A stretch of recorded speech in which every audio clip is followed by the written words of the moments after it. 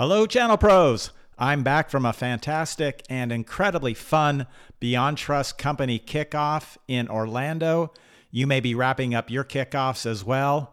Now it's time to get back to work building our partner ecosystems. I'm Rob Spee, the host of Channel Journeys. You know, my goal with this podcast is to help you navigate the changing partner landscape and find new ways to grow your business and your channel career. Several episodes ago, I had Jay McBain on the show. We were talking about the new Chief Partner Officer and Chief Ecosystem Officer roles. Well, what does it take to become an ecosystem leader? If that's a question you're asking yourself, you're going to love this show. To answer this question, I turn to my talented channel friend, Janet Shines. She's the CEO of the JS Group. Janet shares the top 10 skills sales and channel leaders need to learn to become ecosystem leaders and to leverage the full power of the partner ecosystem. Are you ready to become an ecosystem leader? Let's go.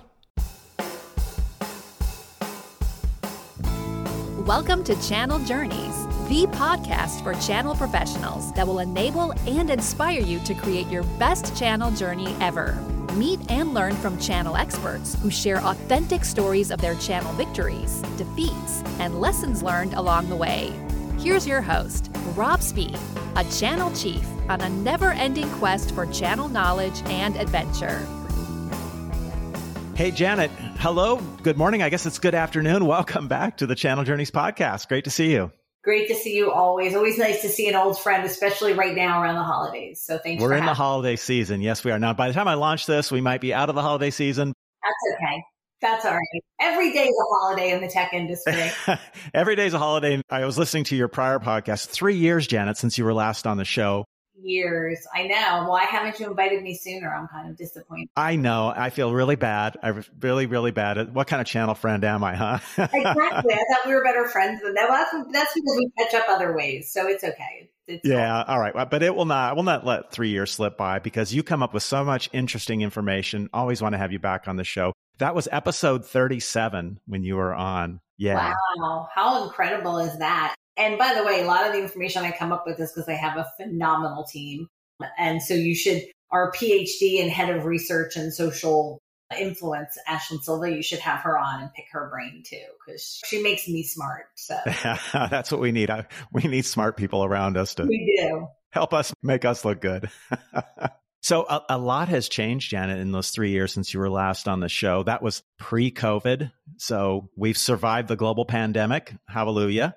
Yeah, I think we have, right? Yeah, so that's good. We think we have. Yeah, we're still here, so that's good. I changed jobs. I joined Beyond Trust in the last couple of years, and we've transitioned, in that time frame too, from talking all about channels to talking about ecosystems. And that is all the buzz. Now, the one thing that hasn't changed in the 3 years, Janet, is that podcast was all about becoming a channel influencer, and you are still a massive channel influencer. It's so much fun watching you and hearing from you. And now you're the ecosystem influencer. That's my new tagline for you. Now I'm the ecosystem influencer. And I think a lot of people initially listening to that podcast said, oh, come on, you're over indexing on how important influence is going to be. And now I have a lot of people that say to me, boy, you were there before we all realized, what was really happening, not just in the channel with partners, but down to the end user customer. It really is an influence-driven decade, I think, because, it's the decade of the ecosystem influence. We're 2 years in.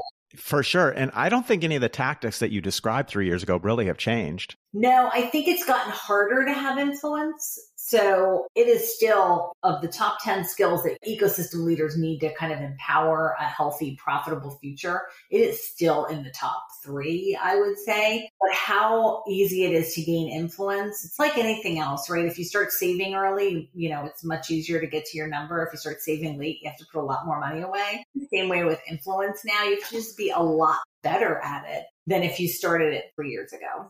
Yeah, interesting. All right. So last time I saw you was out in Salt Lake City at the InPartnerCon conference, and excellent conference, a lot of talk about ecosystems. And you shared the top 10 skills that ecosystem leaders need. And I thought it was fascinating, and I would love for you to share that with the Channel Journeys audience. I would love to too. And I think it's even more, as we were in Salt Lake City just a few short months ago, and as people listen to this podcast, probably a month from now, the economy just continues to slip and slide and squirm.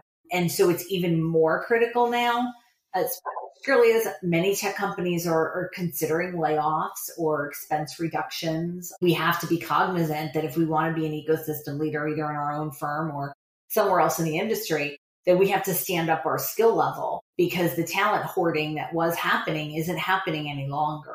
And so we really need to stand out from the crowd. And that's what I was talking about in Salt Lake City was, look, there's skills, and we've always talked about skills, right? But it's more than ever now. You have to have these 10 critical skills to not only stand out, but succeed. And so, that's what I was talking about in Salt Lake. And hopefully that's what you're going to let me talk about today. It's exactly what I want to talk about, Janet. And anyone who's listening at this point is thinking, okay, do I have those 10 skills? Am I displaying them? Right. And do you have, I love what you just said. Do I have them and am I displaying them, right? Because there's, that difference between willing and able, right? That needs to kind of pop up to the top. Yeah. All right. Well, let's dig into it then, Janet. What's our first skill we need to have as ecosystem leaders? So I'm going to make a pre-skill. Okay. So the pre-skill before you, think about the 10 skills you need to have as an ecosystem leader is just because you've worked in the channel doesn't make you an ecosystem leader. So I need everybody to kind of pull that out of their brain, because for the last decade or so, the fact that you worked in the channel was the number one requirement to work in the channel. And so I want to make sure that people understand that, in fact, all these ecosystem leaders that are being named by some rather large and innovative tech companies, none of them have come from the existing channel chief. Most of them have not come from internal to the organization's channel organization as well. And so that's a huge wake-up call. That's my pre-skill warning, is just because you're in the channel, right, doesn't mean you're getting that top ecosystem leader job. It's just not that way. It's not the same as when we went from, let's say, channel director to channel chief to chief partner officer. This is not the same journey. This chief ecosystem leader, and in many cases, they're even now using the CPO for this, chief partner officer. It's not because you were in the channel. So that's just kind of the first thing for everybody to just go, my background alone, not enough. Even more important that we learn these 10 skills and start displaying them. Exactly. So that was my first one. Like, don't be listening thinking, it's okay, I'm the channel chief, I'll be fine. Ooh. All right. Now that we're scared into listening for sure, Janet. Yeah, the data would indicate you will not be fine. So that, and we study this and just kind of, Rob, to get us started, I mentioned at the start of this that we have a whole team that works on research, and then we have other teams that work in partner activation and vendor activation in the channel. So we're seeing this real time. We're not making these skills up. This is based on deep data research as well as field feedback. So we're sharing these, top of mind. So the first one is the program. So the skill that an ecosystem leader needs to demonstrate around the channel program is not the channel programs of the past. It's not the tiered triangle with the revenue requirements and the training benefits and the MDF and, you're good to go. That is no longer what's working. When you think about this ecosystem, you have if you're Microsoft, hundreds of thousands, and if you're others, thousands of partners who are no longer transacting. So they're sitting at the table and they're part of your influence sphere, but they may not actually be placing the order. And so I think the most important skill, and if you don't have it, you can contract it. Shameless plug. It's what I do for a living. You can contract that help. The program change that needs to come about is just a magnitude of order beyond what we've ever seen before. Because not only do you have to go digital and simplify and satisfy existing partners, but you've got this whole new route to market, this whole new way of going to market that includes a lot of non-transacting partnerships and a lot of partner to partner that requires a new program. So that first skill is really understanding what's happening in those programs and in the program space and getting your program fixed up right. That should not cost you $1 million to do. This is the decade of simplicity. And in fact, I've never done a channel program where I couldn't find the money in the existing channel program to do the ecosystem play. Okay. So number one is develop an ecosystem partner program. Ecosystem program that cares, of course, for your existing transactional partners, but also brings into mind all the things that are happening in digital and influence and non-transacting and solution and alliance partnerships. So really strengthening, bringing in that program and having the skills to understand what's needed in that program. is the first skill. The next one is shifting your strategic focus. So for a long time, our strategic focus as channel chiefs, and I'm a multiple time channel chief, as are you, our focus many times was expansion of the sales capacity of the organization, right? So we're going to sell this amount direct and this amount indirect. You constantly heard this. And some firms were clever and good enough to say, we're going to sell 100% indirect. And that's all good too.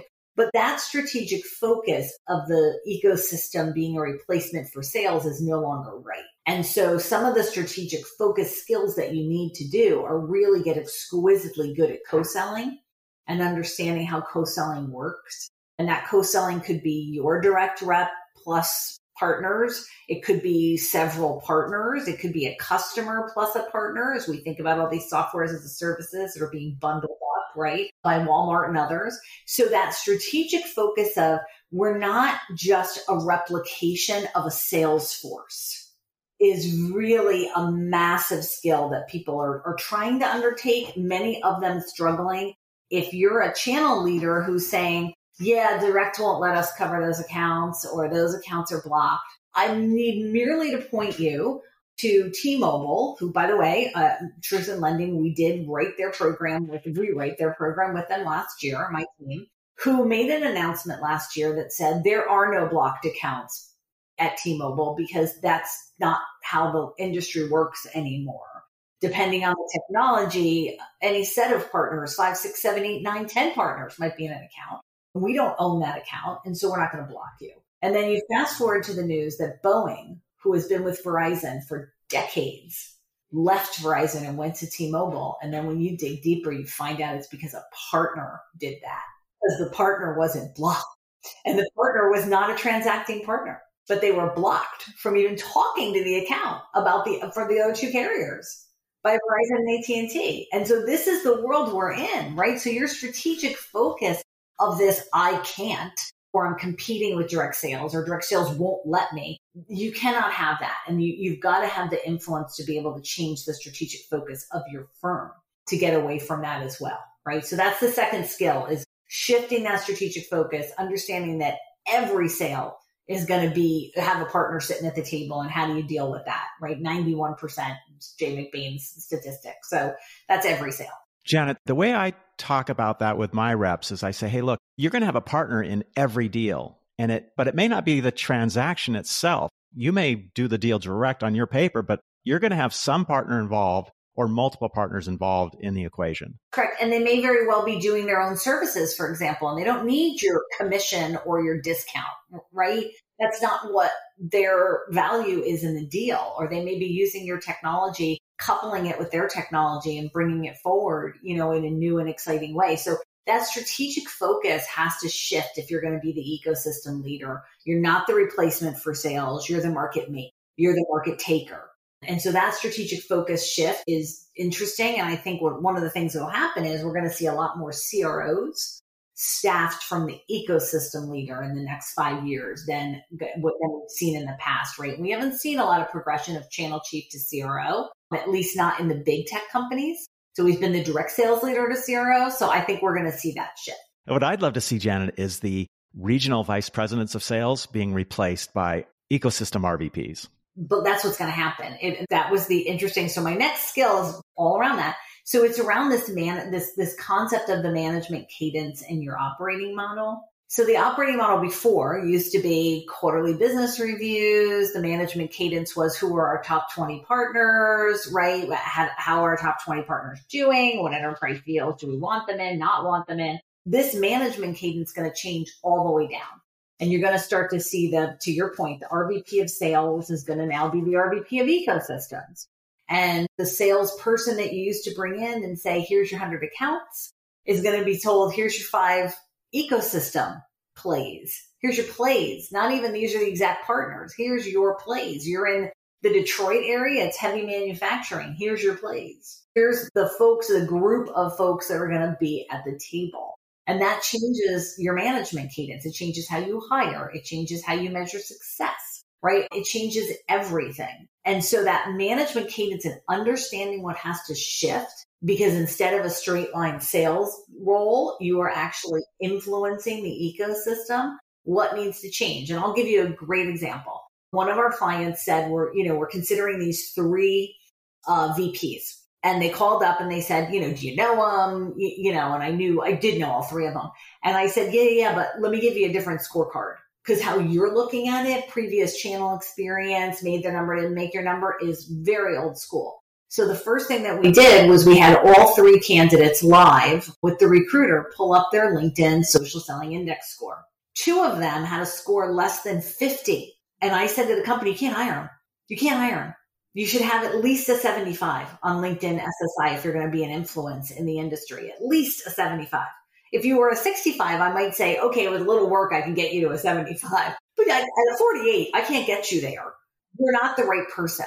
And so that's what I'm saying by that management cadence, even hiring changes of how do you hire people. It's not that they had success in the past selling through a partner who took in their router and switch and resold it.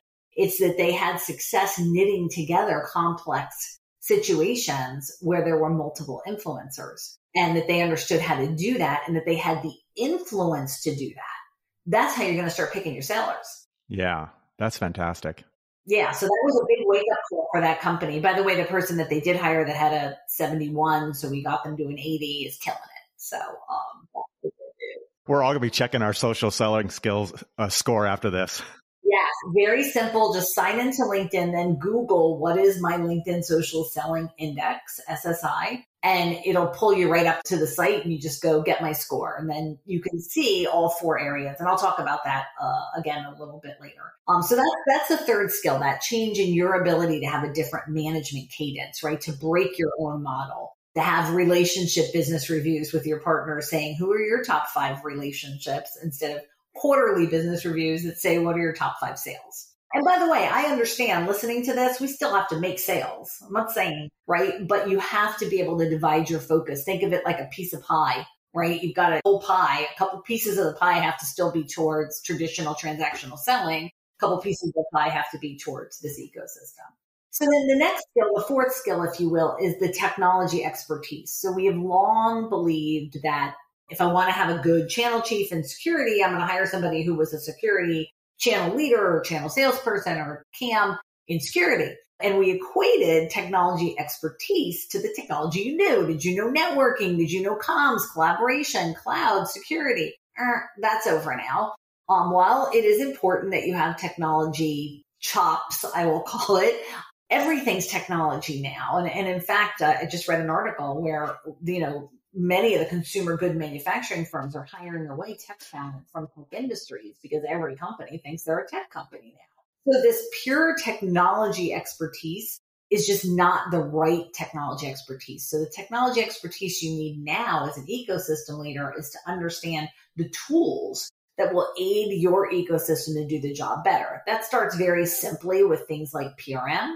Then it expands to multi-deal management with things like Partner Tap and Crossbeam and Reveal. And then it goes a level higher to say, do you understand how your company is using marketing automation, like a Zift or a Marketo, or right, like through partner marketing technology, not the programs, how's the tech work?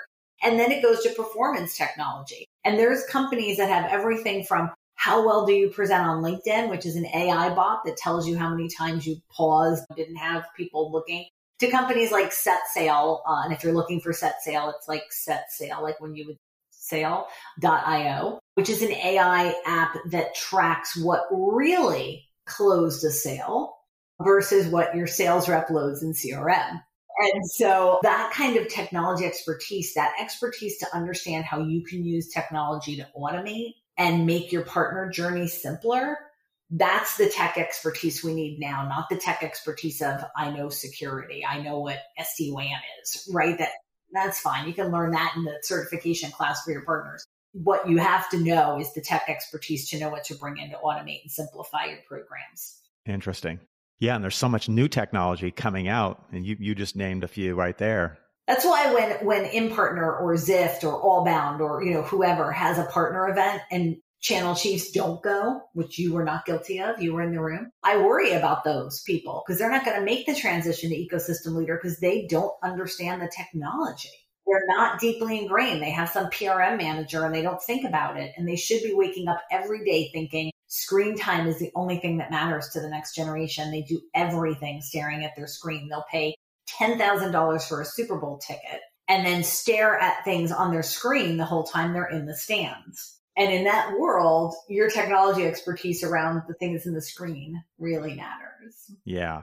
This is a great example of what got you here won't get you there, right? Exactly. And so it's a different kind of tech. But my fifth skill is one that dismays me to even have to bring up, but I will, and it's financial acumen. So it is shocking, appalling, you use whatever name you want, the sheer amount of channel leaders who can't read a company's annual report, who don't understand how EBITDA is calculated, who don't understand the inverse relationship between, equity and compensation, who don't understand the basic financial acumen of good business. They might understand a little bit about their sales P&L, but they don't have the financial acumen to have that higher level conversation. And this impacts them everywhere. It impacts them when they make partnering agreements. You see them doing things like making partnering agreements without involving procurement because they think they're getting away with something. It goes to them not having the financial savvy or financial information about their partners. When you ask them, how well funded is this partner? Do they have debt? And what's their investment profile look like? They don't know.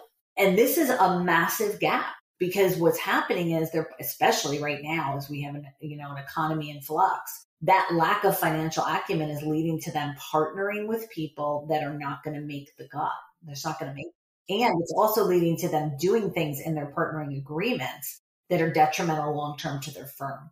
Have you, Janet, short of getting an MBA, have you seen any good sources for people to up their skills in that area? I have. There's some good simplistic courses from CompTIA that I think are really good. Wharton gives free virtual classes on financial metrics and financials, which I would highly encourage. I believe so there's Rutgers and a few others. Check your alumni group. But I would say that there is more than enough for you to figure it out and build your skills. You just have to want to do it. Yeah. Make the time. Yeah, you have to want to do it. And by the way, many companies will pay for you to do that too if you want to, spend some money on that. So that financial acumen and the change and how you look at cost of channels, right? It's no longer the cost of channels. It's the lifetime value of the channel that we should be focusing on. And so, it elevates our discussion. And that's what makes us an ecosystem leader versus a pretty good channel sales leader, because we're elevating our discussions and we're able to have that C-suite level discussion about what the long-term impact is of our effort. So that rounds out my first 5. All right. Okay. So now everybody's going, okay, I've got a list, right? But the list gets harder as I go up. So yeah, I know. So the next one is, and I say this all the time, and I just read a Harvard Business Review on it, where they were saying that customers now are only spending about 17% of all the time they spend in the buying process. So think about this. All the time they spend in the buying process, only 17% of it is spent with a salesperson. And if there are multiple providers of the same solution, that 17% is split amongst them.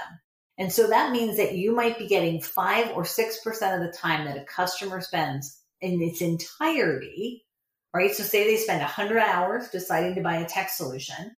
You might get 6 of those hours in its entirety for you to position your solution. Where are they spending the rest of their time? Yeah, that's what's important, because that's not much time for me as a seller to get that guy's attention and influence. It is not. A decade ago, that number was more than 70%.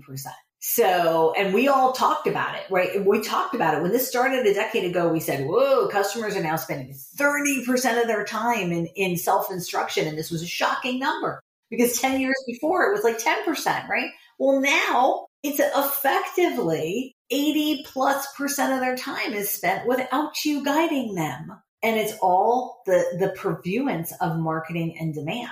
And so the change here as channel leaders, a lot of people talked about marketing demand as MDF, as what am I going to give the partner a little bit, right? Or the distributor a little bit to go out and market my solutions. And I would give them these snappy little marketing campaigns that they never used because the channel doesn't sell that way. They don't sell your solution. They sell their solution and kind of tag you into it. So all this stuff was wasted and everybody was frustrated and a lot of golf parties and lunch and learn resulted.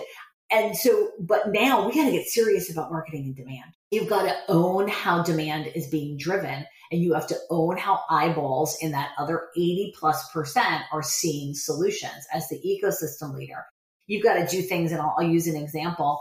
We did this for a vendor. We went through their top 20 ecosystem partners, search engine optimization and websites, and we found very unhealthy websites with bad search engine optimization. They weren't getting found by customers. We fixed those top 20 partners' sites, took everything that we learned, put it into a course, taught it to the next 100 partners, right? And the channel managers. And then all the channel managers have this as a playbook now. Like, look, this is what you have to do. They doubled their sales just through that program. Why? Because eyeballs saw their content. And that's, people are self-instructing, they're self-learning. So that getting involved in marketing and demand and not just thinking, you know what I'm going to do? I'm going to give everybody $10,000 of MDF this year and they spend it how they want to spend it. No, ecosystem leaders are saying, here's our plays. Here's how we're going to get digital demand going. You can sign up for one of these 3 plays, depending on, where you are in my hierarchy, and we're going to run the play with you. And we'll teach, we'll learn, we'll listen, we'll go forward. And so, we're really seeing the folks that are going to emerge as the ecosystem leaders, and already are, quite frankly, digging in on marketing and demand and refusing to lose. And by the way, the folks we did that with last year went from an 8x ROI on their MDF spend, which they said they thought was over generous, but that was what they calculated, 8x, to 33x ROI on their MDF spend. We did this for multiple vendors. So it's possible, right? And it's not, we didn't spend any more money. We just said, we're going to do this differently. We're going to make an assumption that our ecosystem partners don't actually know how to market. They just know how to sell. And so we're going to market, we're going to teach them, how to really do this right. And we're even doing, and I'll stop the soliloquy after this, but we're doing a boot camp in January for one big name vendor and around recasting your marketing plan and how do you get demand and get to this higher IRR. They have been pushing all year to get people to attend other events that they do, right? Pushing hard, doing well, but was a heavy lift. They were sold out 17 minutes after they announced the event. So if you think there's not a pent-up demand in the channel, if you think they don't know that they need help with marketing, you'd be wrong. So become that expert, have those experts on your team. It's not arts and crafts anymore. It's critical that you understand how to do marketing and how to stimulate demand. Obviously, a really key element. I'm curious, and I don't know if there were any numbers behind this, of what percentage, you got the marketing online time that the customer's spending, a little bit of time spent with your sales rep. How much time is out with your partners and talking to your partners who are... Well, actually, that 17% was inclusive of direct and indirect sellers. Oh, really? Even your partner reps? Yep. Well, that's even scarier. It is very scary. 27% was learning online.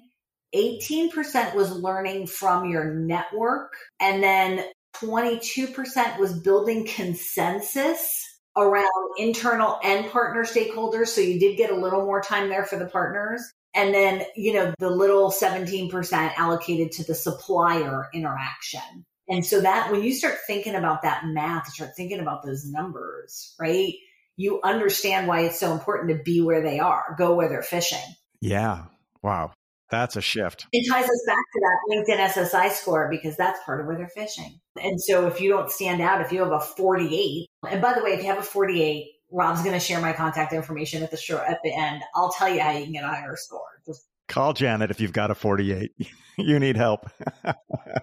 Or whatever, a 52. I'm not limiting it. I'm not discriminating. If you're not at a 75 or better, call. An 80 is ideal, but a 75 I'll take. So that was, skill number 6. Now, again, I said it gets harder and harder. The next skill on the ladder is changing who are your targeted connections. And so the example I'm going to give here is ecosystem leaders spend time with the folks that are going to influence the behavior of tomorrow. They are capable of seeing a future that others haven't seen yet.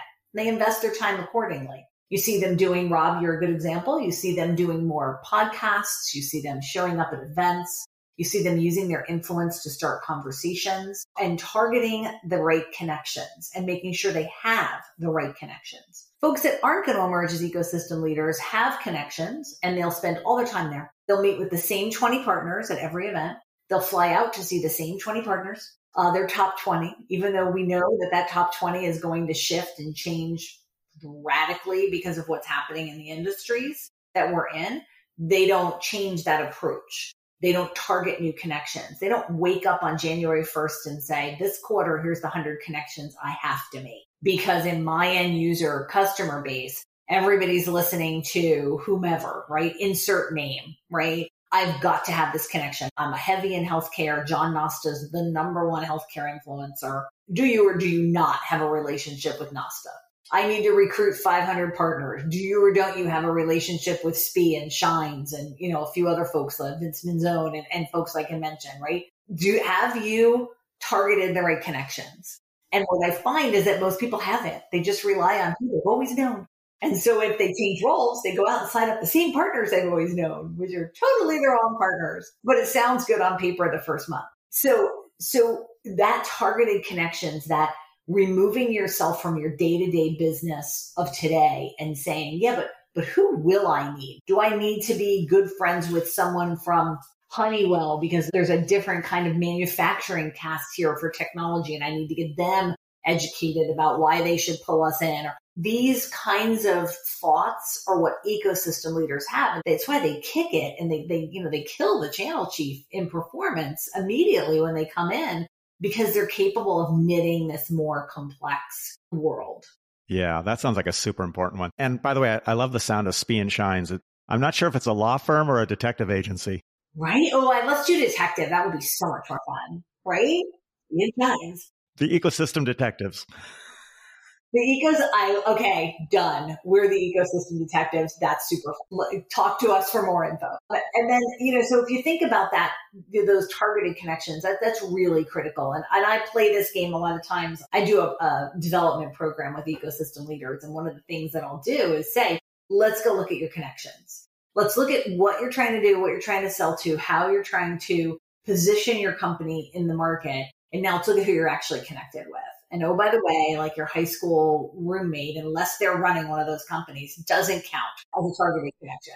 Neither do the thousands of people that like your post because they work in your company. That also doesn't count. And it's pretty disheartening for people to realize they've got a gap. But, it's a very simple process to get those connections. And by the way, you can outsource that.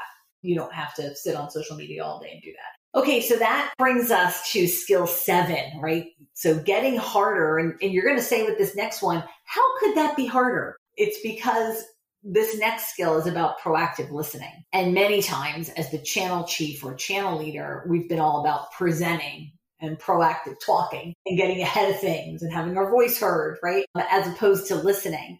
So, I always challenge leaders, good ecosystem leaders, have the tools and the time set aside to use those tools to listen to what the crowd is saying. Not just what the partners are saying, but what end user customers are saying, what industry analysts are saying, what people are saying. They've set up hashtags that they're following. They or someone on their team compiles daily what's happening about their brand on Reddit and LinkedIn and all these Facebook IT groups, right? What are people actually saying? And what should you be doing about that? What are people saying? And they're at the right watering holes and they're listening. And then once they've listened, right, they're able to come out with more targeted communications as opposed to communicating for communication's sake.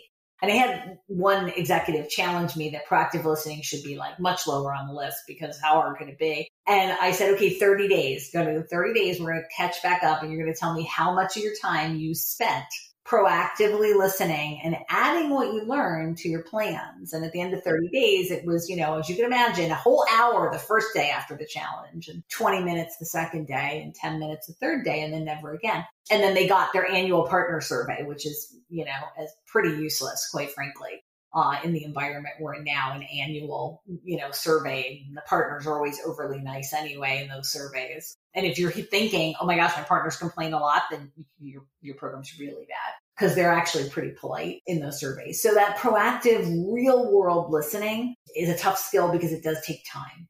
Yep. Or listen, and I tell everybody this all the time, hire an intern and have them listen for you and present their findings to you a couple times a week. There are ways around this. Hire a contracting firm. We do this for some of our clients, right?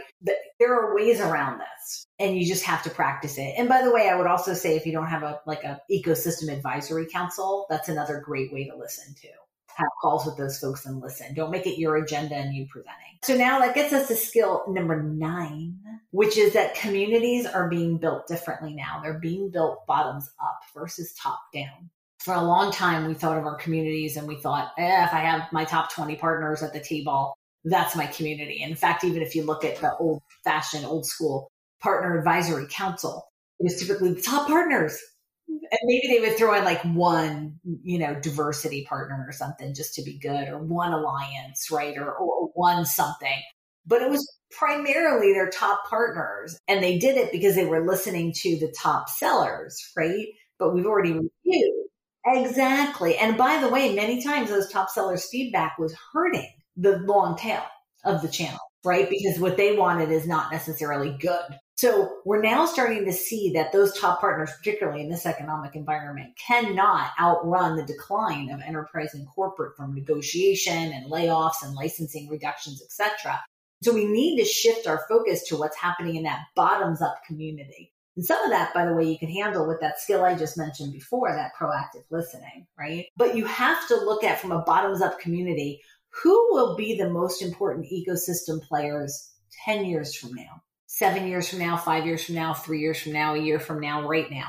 And then you have to look at your kind of, continuum of what you're doing in the community towards that end. So I'll give you a great example. I was talking with an ecosystem leader the other day. We were talking about events you're going to go to in 2023, because events are back with a vengeance, right? And he was going through his list, right, of the standard events we all know and love. I won't name names. And I said, what? And he said, what do you mean, but what? And I said, but that's where your existing partners are. Like, let's go back to your map, right? Your map said in 5 years, because of how you work in the industry, in 5 years, it was in collaboration. The MarTech companies, the folks that sell websites and Google search and email campaigns and digital campaigns, they're going to have a much larger voice in what contact center software is selected. Why are you at no MarTech events?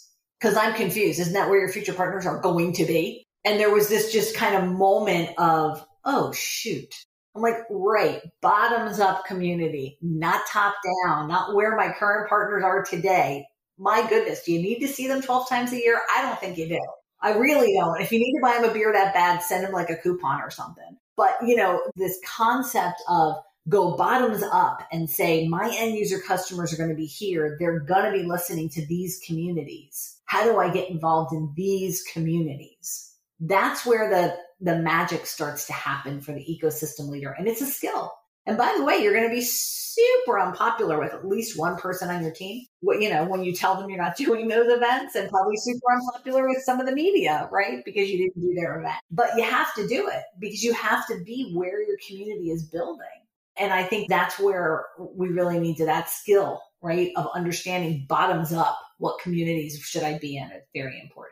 So that's the Wayne Gretzky skating to where the puck is going. Yes, it's skating where the puck. And by the way, you can do like 10 of those events for the cost of one of the big channel events. Yeah, I bet. They're so much more affordable. And you can go and listen and learn and make some friends and get there before anybody else does. And that's the key with the ecosystem leader. They grabbed and cemented and owned a group of people before anybody did. Like, I'll go back to my friends at Ring, who we worked with for years. They had, a doorbell, and everybody, traditional thinking, would have said, okay, you're going to sell that through like Best Buy or, something like that. They said, I really think we should try to penetrate the alarm installers. And they killed in that market. They got there before anybody else. They went to the events those guys went to. They became their friends and they killed. And other folks like Google didn't. And you can see the market share, right, in their approach. So that bottoms up community is super important. Wow. All right. Drum roll, number 10. Drum roll. It is your influence sphere. You have to ask, are you casting your influence effectively? And casting your influence effectively is a combination of brand, right? Having the right brand, not your company brand, the you brand. And ecosystem leaders understand that. Just putting out their company drivel. I'm sorry to all the marketing people that do corporate marketing. I love you. I truly do. But when as an ecosystem leader, we just repost what our company posted about their product or their company, it's so insincere that it just stinks of, bad branding. They have to build trust, right? They have to be that person who, when they hear that comment in the proactive listening, and Rob Ray, before he left Datto, was a great example of this. He would come right in as the channel leader, right? And say, oh, I heard you had a problem, right? How can I help? Or we're wrong, you're right, right? So building that trust, it's very highly indicated on the content that you share. So a lot of folks, and I go in and it drives me insane, Rob, because I go on really smart people's LinkedIn profiles and I look at their activity, which is what will pop up first if you, search for them. And it's just a whole bunch of stuff that I can't get any idea of why I should work with them, why I should care, why they have any influence at all. And it's such a simple thing, right? To change how you approach your content, and they don't do it. Again, you can outsource it. Shameless plug. We create influencers. And then it's your connections. I talked about this before, and that targeted connections, right? Do you have the right connections? Are you connected to the people who, when you have to put your finger on the pulse of something to land a deal or a big alliance or whatever, that you have the connections? And then are you engaging? And by the way, FYI, on social media, lazy liking someone's post does not mean you're engaging. It's just what it says. You're lazy liking.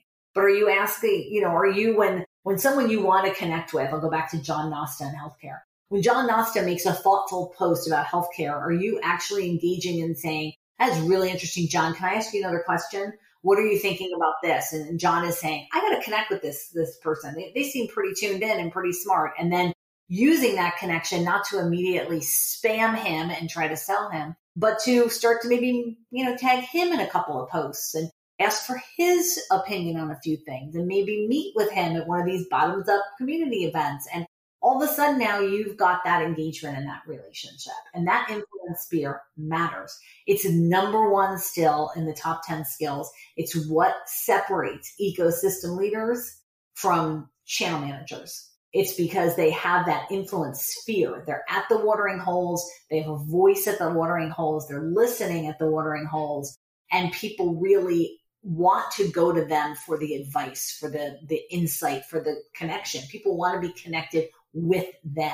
And this is something, again, shamelessly JSG plug here for my team. Of the last 5 influencers of the year in the channel, 4 of them were JSG clients. And one of them was Jay McBain. So I can, because we're so close, I can claim some fame for that too. But think about that.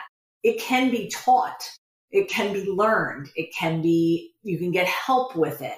But you have to change your mind to say, this is an important skill.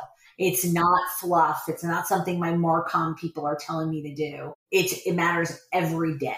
That doesn't mean you have the time to do it every day. It just means that it matters every day. And so if you don't have the time to do it, either someone on your team or a third-party resource should be doing it for you, so that you do post that consistent content and you are making those connections and engaging online. Yeah. Wow, Janet, those are powerful. That's just a great, great list. And it gives me so much food for thought. I've got 100 other questions I'd want to ask you about this, and probably our listeners too. And they certainly will know how to contact you if they have those questions. I'm thinking about, what does this do for compensation? How we design our comp plans for our reps. Right. Totally changes for your reps. Exactly. In fact, and the CAMs too. And the CAMs. Yeah. I just did a comp plan with somebody. Well, someone on my team did it, but I was looking at it, and they put in social media interaction and influence as one of the elements in the comp plan this year. Interesting. Yeah. And, probably more interesting this year, right, Rob? Because I do think we're going to see travel budgets cut a bit. Yes, absolutely. Yeah. So really, really an interesting metric. Now, should it be 75% of their comp? Probably not, but it should be something that's measured. It should be something that's reported on. It should be something that's brought up at your staff meetings. It should be, how are we doing about this? And how well are we using that influence to then kind of transform into a social selling, weapon? Because that's what you're looking for. Yeah, it's interesting too. We started talking about your time on the podcast 3 years ago, all about influence. And influence has been a common theme throughout all of these points we've been talking about. It is. It's a common theme. And I think that we sometimes underestimate how important influence is. We are, as I said at the beginning, in the decade of influence. I don't know what 2030 will bring, but the 2020s are definitely the decade of influence. And you don't have to just believe me. You can read our friend Jay McBain or Harvard Business Reviews or anything else to see that this is where the world is. Yeah. All right. Well, this is fantastic, Jen. Okay. On the personal side, anything fun going on? What kind of adventures are you planning for yourself? Oh my goodness. You know what? Just tonight I'm going to Beatles on the Beach, which sounds super fun. And Mickey Dolenz from the Monkees is going to be there. So I'm looking forward to that blast from the past. I think I was a little tiny baby when my mom used to watch the Monkees. So that's fun. And so that's great. Then, of course, I'm in South Florida, so the holidays are always great. Everybody's coming down to visit, and I've got a ton of travel, as you can imagine, starting in the year. But I think the thing that's probably most exciting that I'm seeing is this shift as we're working with clients towards people standing up as ecosystem leaders and changing the game. And I'm just, really excited to do more of that work next year in some lovely locations. People seem to be having events in nice areas. So in some lovely locations around the globe. Wow. Well, Jen, I'm going to make a prediction. I think this podcast has the potential to be the #1 top podcast for Channel Journeys next year. I think there's just so much great content, so much important content in what we just discussed that I'm going to be listening to it over and over, I think, to make sure I'm paying attention to all these topics and points and make sure I'm doing all these things and finding the time to do all these things. Yeah, you're a good example of a great ecosystem leader. I do appreciate the fact that even the greats feel they need to refresh their skills and learn. Oh, yeah. There are definitely things that I'm not doing enough of that you have described here. So this is fantastic. Well, I told somebody this last week, and I'll close with this. Even the most winning quarterback of all times still has a coach. That is a great words to end with. We never outgrow the need for a coach. Outgrow the need for a coach. So. All right, Janet, have a fantastic 2023. Thank you. You too, Rob. Thanks for listening to Channel Journeys. For show notes and other Channel Journey podcasts, visit channeljourneys.com. If you liked today's show, please forward it to your channel friends. And be sure to tune in for Rob's next channel adventure.